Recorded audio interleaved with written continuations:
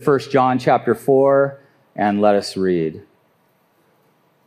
Beloved, let us love one another, for love is from God, and whoever loves has been born of God and knows God. Anyone who does not love does not know God, because God is love. In this, the love of God was made manifest among us, that God sent his only Son into the world so that we might live through him. In this is love, not that we have loved God, but that he loved us and sent his Son to be the propitiation for our sins. Beloved, if God so loved us, we also ought to love one another. No one has ever seen God. If we love one another, God abides in us, and his love is perfected in us. By this we know that we abide in him and he in us, because he has given us of his Spirit. And we have seen and testify that the Father has sent his Son to be the Savior of the world. Whoever confesses that Jesus is the Son of God, God abides in him, and he in God. So we have come to know and to believe the love that God has for us. God is love, and whoever abides in love abides in God, and God abides in him. Let's pray. Wow, Lord, you abide in us. To those who call upon your name, to those who love you, that have given their life to you, God, you live within us. This text even says you live through us. What an amazing miracle, God, that you loved us so much, that you would become one of us, that you would give everything you are so that we could have a right relationship with you. Lord, we thank you for that love. And we ask, God, that you would work that love in and through us today. God, I pray that you would anoint my lips, my mind, my heart, my spirit, to express these words of love to your people for your glory. In Jesus' name, amen. What do you think of when you hear the word love? Some might think of romance. Maybe you've watched The Notebook 100 times. My daughter has. Maybe you think of your first love. Maybe you think of that butterfly in your stomach feeling when you're in love. Maybe you think of family. You might have an amazing family that are loving and supportive at everything you do. They love you unconditionally. They're always there for you. But we know that not all families are like that. My mom displayed a special kind of love in our family. She was always there for us. Her love for Jesus radiated through everything that she was in her life. She loved Jesus and she loved people. She loved to serve others with such sincerity that you could actually feel the love of Christ flow through her when she was in the room. My mom had a younger brother, though, who was the exact opposite. You guys know all these people. They're in your families too. You could actually say that he was quite unlovable. He was really self-centered in everything that he did. In fact, if you were in a conversation with him, which I had been in these conversations before, which they really weren't conversations, but he might tell you how bad you look by saying something like, wow, last time I saw you, you weren't that fat. And you just be like, really? Are you kidding me? He was also kind of arrogant. Every conversation had to revolve around him. So if you weren't talking about him, you didn't have really a lot to talk about. But because he was single, my mom, bless her heart, would always invite him to holidays and family gatherings. It would usually end up the same way. It'd go something like this. He'd be extremely mean to her, and then he'd leave. And brokenhearted, my mom would think about it. She'd be, just feeling really bad, but she would try to mend things up. She'd call him. She'd do the best she could to make him know that he was loved. Her heart for my uncle was for him to know Jesus and to know that by her love for him. One day I asked her, why do you put up with this? Like, what's the deal? Why do you do this? And she kind of blew my mind because I just really, sometimes when you see people love people so well, even when they're unlovable, how it just, you don't have words for it because it's so supernatural. Well, she just said, if Jesus could love us in that kind of a way, and we are sometimes unlovable, then surely I could love him in that same way. So when I heard her say that, I kind of was taken aback because I was like, wow, I really realize that I'm not that loving all the time. And I'm okay with people that I like being around, but people that I don't like, that are irritating or get on my nerves or whatever, it's difficult. It's difficult. I have a friend who used to call them sandpaper people because it's like getting rubbed with sandpaper. It kind of hurts and it's kind of irritating, and you just don't know what to do. But I have a question for all of us today. How do we love people that are not easy to love? How do we do that? What do you do when you're around others that get on your nerves? What do you do when you're around people that spitefully hurt you? You're innocent and they want harm towards you. How can you truly love others with the love of Christ? We must understand, much like the other people who are difficult, that we ourselves are not always easy to love. No, we're not always easy to love, and yet we are loved. John begins this passage by calling the readers beloved. John knew this because he himself, his identity was in the fact that he was loved by Christ. He begins by proclaiming to those he's speaking to as beloved, and he, speaking to them in their identity as Christ, calls him that because that means dearly loved. He's trying to tell us as the readers that we are dearly loved by God. Remember, John called himself the one whom Christ so loved. And he could confidently say that because John's identity was based on the fact that he was loved by Christ. And the implication here is if we're dearly loved, then we should love others with that same love.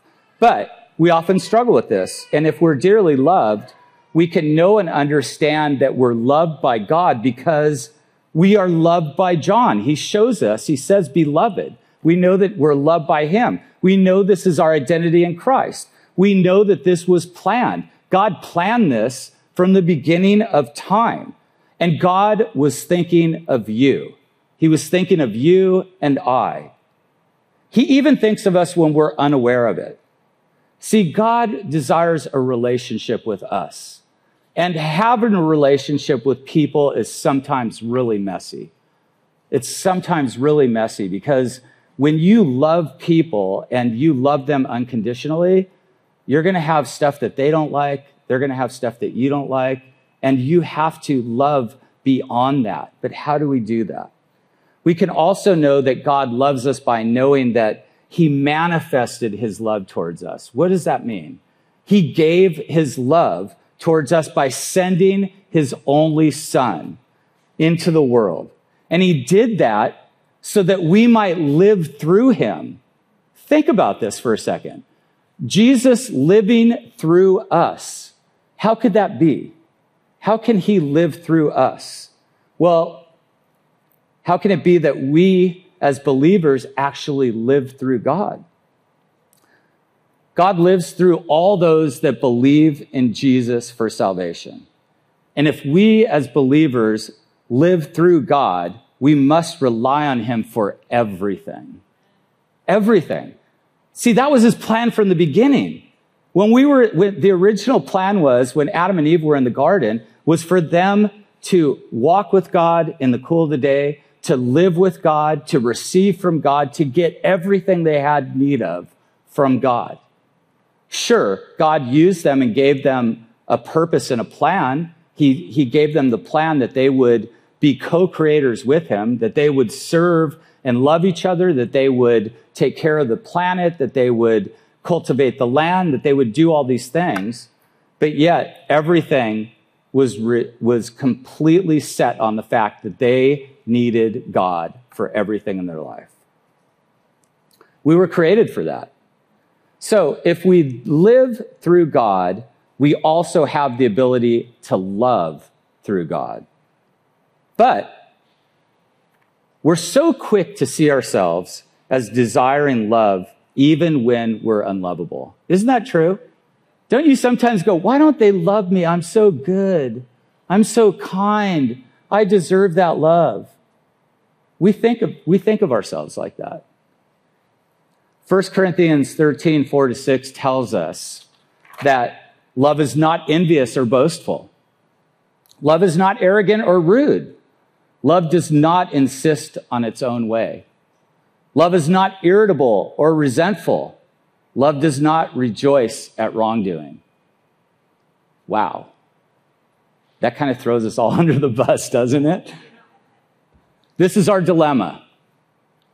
We desire to be loved, and many of us are just like my uncle. We want others to love us even when we're unlovable. We actually think that we deserve it. We're loved not because we're lovable, but because God is love. That's why we're loved, because God is love. And he loved us first. We love him because he first loved us, right? Amen? Yes. Amen. So if love is from God, this love is being spoken over all who are dearly loved, which John calls us, right? And that comes from God. Our capacity to love also comes from God's capacity to love because he is love. We have this great capacity for love and to love. But we're so self-centered. We're so set on what we want. It just becomes really difficult.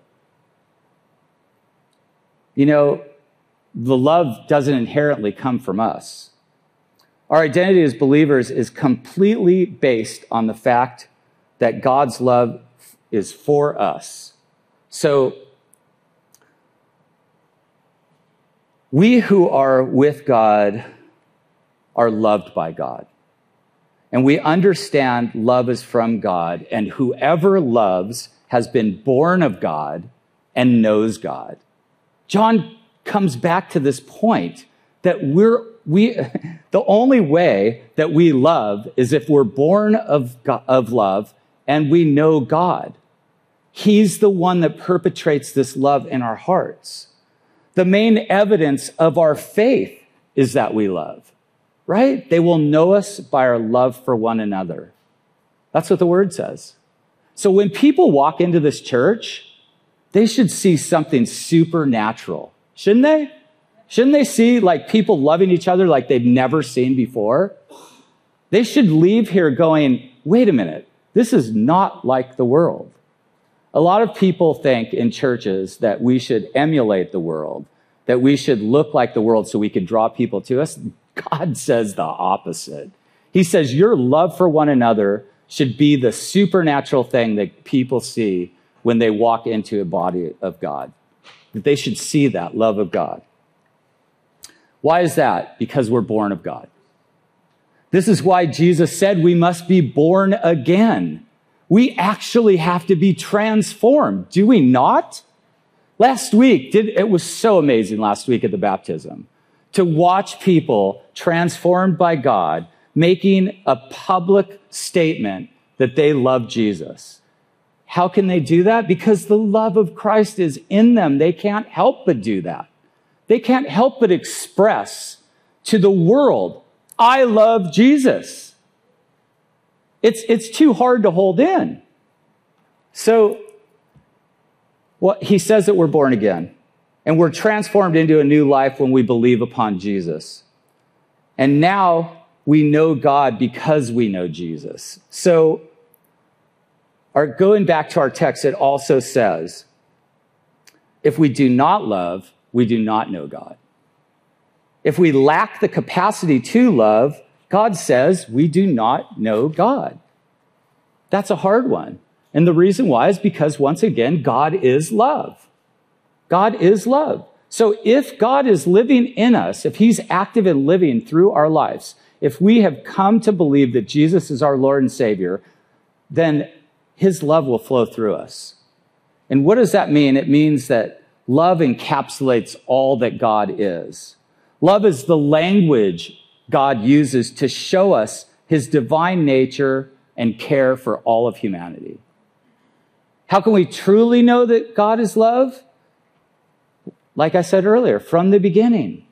That was his plan for us to know that he's love and that his great love is better than anything there is. The love of Christ is better than anything you could own, anything you can have, anything that you can do in this world. It really is. Houses and cars and stuff, that's cool to enjoy, but it's not as good as God. It's not as good as his love. It won't satisfy you. It won't do what only his love can do. Through humanity, God's love reaches out and is fulfilled on earth. So his plan was to partner with us through humanity to reach out to the earth with his love. What do you mean by this? Stay with me. Stay with me on this. God's love reaches out to the world through us. What a statement, right? What a statement. That he manifests his love in us, that the world would see that love and desire him. Not desire you. A lot of people have that in their mind, right? That they think, oh, if I love people, maybe I can get something from them.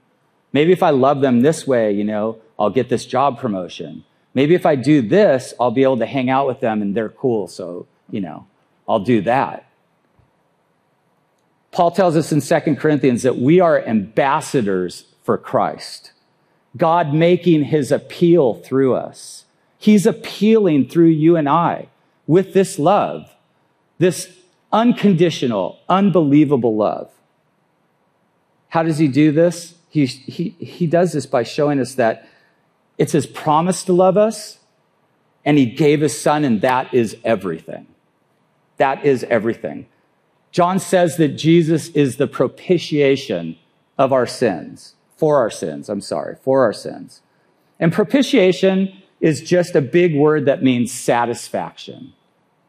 Jesus is our satisfaction. He satisfied the payment for sin. There is a cost and a debt for sin that needs to be paid. Sin requires sacrifice. In Leviticus 17:11, it says, "For the life of the flesh is in the blood. And I have given it for you on the altar to make atonement for your souls. For it is the blood that makes atonement by the life." So the satisfaction was given by Jesus as he was the perfect sacrifice who lived a sinless life so that we could live through him. This is the great dilemma of God. The great dilemma is if I punish man for his sin, man will die and go to hell. No one likes to hear that, do they? On the other hand, if I don't punish man for his sin, my justice will never be satisfied. It's funny, in America, we don't like the fact that people say, well, people will go to hell apart from God. In other parts of the world, they're like, we want God's justice satisfied. We're oppressed. We're beaten down. We're downtrodden. Where's the justice? Well, that justice will come, and it will come through Jesus. So God became our substitute. He is our substitutional atonement. He atones for our sin. He became what we could never be, a sinless man who would give his life for all of humanity. Now, all those who come to believe in Jesus because of what he's done are blameless before God. Because of what he did, not because of what you've done. Remember that. It's only because of what Jesus did for us. When God looks down on us, he sees us through the sacrifice of Jesus. He doesn't look down and you go, oh, Nick, yeah, man, you're kind of a jerk. What are you doing up there talking to people about love? No, God looks down on me and he sees Jesus. That is a miracle. Ask my wife. She will tell you. As believers, we have now become his, and if we're his, we are loved. So we know that God is love and we are loved. So now we have the ability to love one another. We have an ability to love one another because of the love of Christ. John once again addresses his readers as dearly loved, as beloved. And if God loves us, we're to love one another. Jesus himself said, "They will know you by your love for one another." They will know you by your love for one another. We are to absorb and reflect God's love. On Highway 15, when you're on your way to Vegas, there's this solar farm out there. Have you guys ever passed by there? It's kind of crazy. It's got these two big mirrors that stick up. And these mirrors, they reflect the sun to a thermal station that heats water or whatever it does. I'm not exactly sure, but it's the largest solar thermal power station in the US. I don't know if it's the world, but these mirrors reflect the light to create the source of power or energy. And just as the mirrors reflect the light of the sun, so we as Christians are to reflect the love of Christ. Now, not only do these mirrors reflect, but the boilers receive. They receive from the sun. They absorb the power that comes from the sun. And we are to be reflections and absorbers of God's love. We are to absorb God's love. And how do we do that? We do that by spending time with him, right? If you have a best friend and you never spend time with them and you don't know anything about them, can you say they're your best friend? That's hard, right? But sometimes people do that. So if God has the power to allow us to love unlovable people, to love people that are sandpaper people, to love people that are arrogant and rude, to love all these kind of different people, how can we do that? Only by receiving from him, by receiving the power that comes from him. Paul also tells us in 2 Corinthians that we have this treasure in jars of clay to show that the surpassing power belongs to God and not to us. So he gives us his power, this ability to love and to live through him. But he gives it to us because it's from him and he is love. So let us not only be recipients of God's love, but also reflectors of God's love. Let us reflect the beauty of who he is because we've received, right? So let's receive. Let's spend time with Jesus. Let's receive and absorb that love so that we have love to give. I spoke to you earlier about God's love being our greatest need and also to seek a right relationship with others.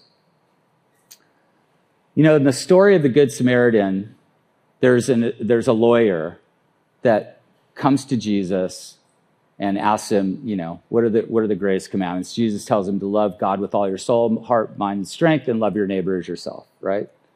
And then he says, well, who's my neighbor?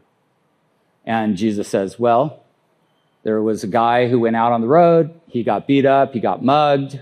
He was left for dead on the side of the road. One guy came by that was a Levite.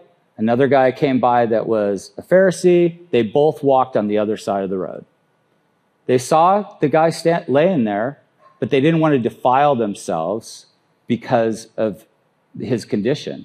But then there was a Samaritan that came by, and the Samaritan, who was hated by Jewish people because Samaritans were half-breeds, they were frowned upon.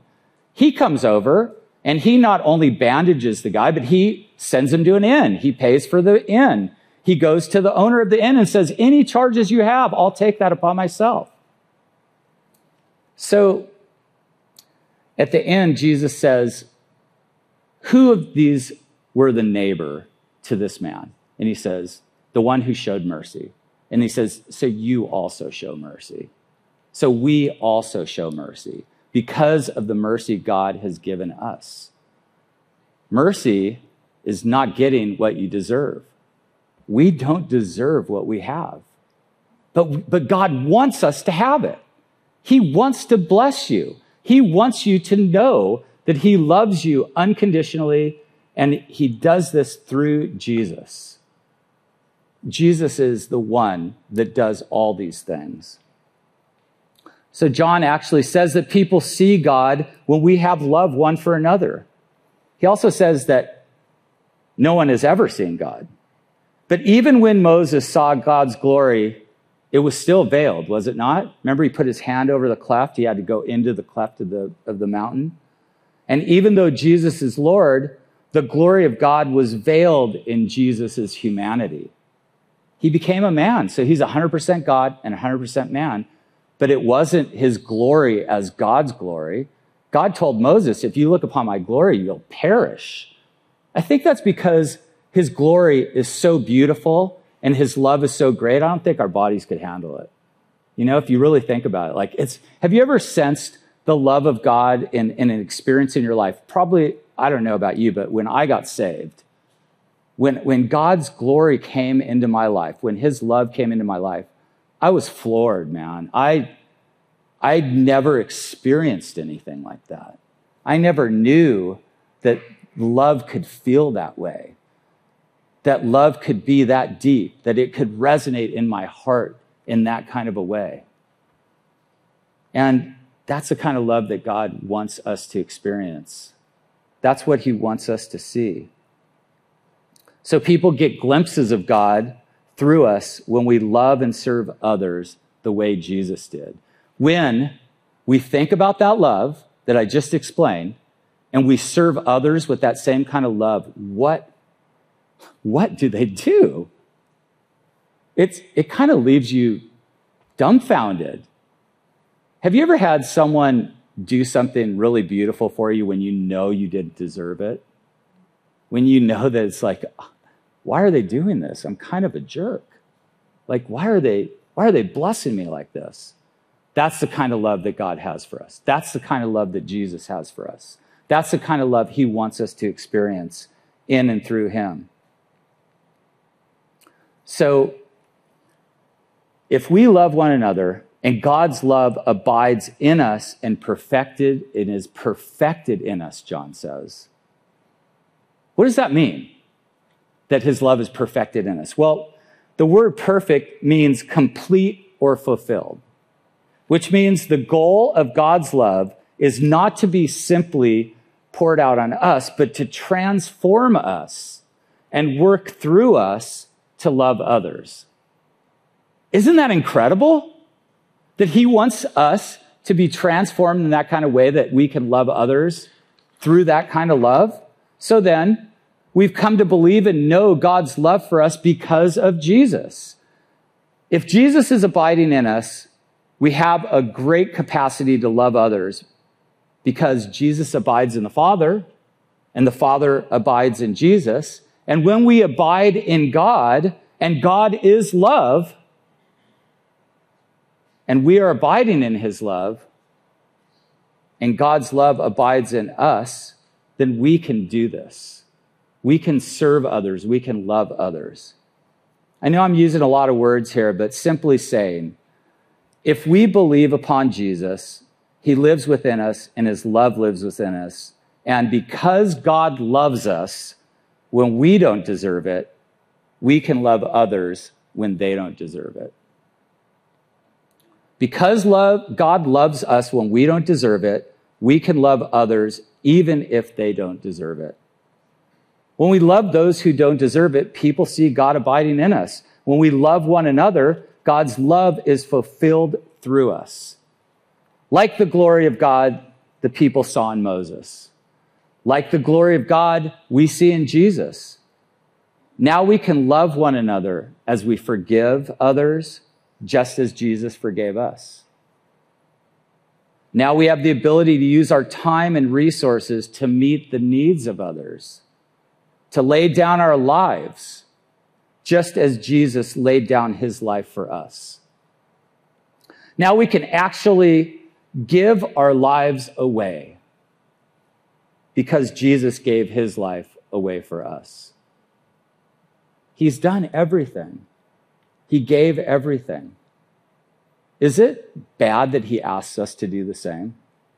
Is it unrighteous for him to ask us to give everything? Is it unrighteous for him to ask us to give our life away, to serve others in that same way, to have that same love? Absolutely not. He's asking us only what he knows we can do. And he knows we can do it because he loves us, and God is love, and he wants to work through us. Jesus says to us, greater love has no one than this, than someone lay down his life for his friends. We can love because we've been loved by God. We can love because we know Jesus, and Jesus is God, and God is love. We can love one another because Jesus lives through us, and his love works in us to love others the way he loves us. Such incredible love. Such a remarkable thing that people that are unlovable can be loved. That people that are unlovable can love. That God can work through us in such a majestic way to show his glory through us, through mankind, through humanity. That he can do that because he is love. Let's pray. Lord, we just thank you for your great love, God. And though, Lord, we don't understand how great it is, we don't understand the depths of your love, we can through Jesus. Jesus, you gave us everything that we have need for. You gave everything for us. You've made a way, Lord. You've made a way. You've sacrificed all that we could have all. You've given all that we could live through you. You've loved us so we could love others. God, help us today to do that, God. We need you. We just can't do this alone, Lord. We can't do this on our own. So we humbly come before you and we say, Lord, forgive our misgivings and work in us through the love that you have for us, that Jesus gave. Lord, do things through us that we could not do through ourselves, that you would be glorified. Lord, live through us that other people would see the glory of God and desire you. Lord, we thank you that we can trust in you for this, that your love is real, and that you love us, God. Be with us. In Jesus' name, amen.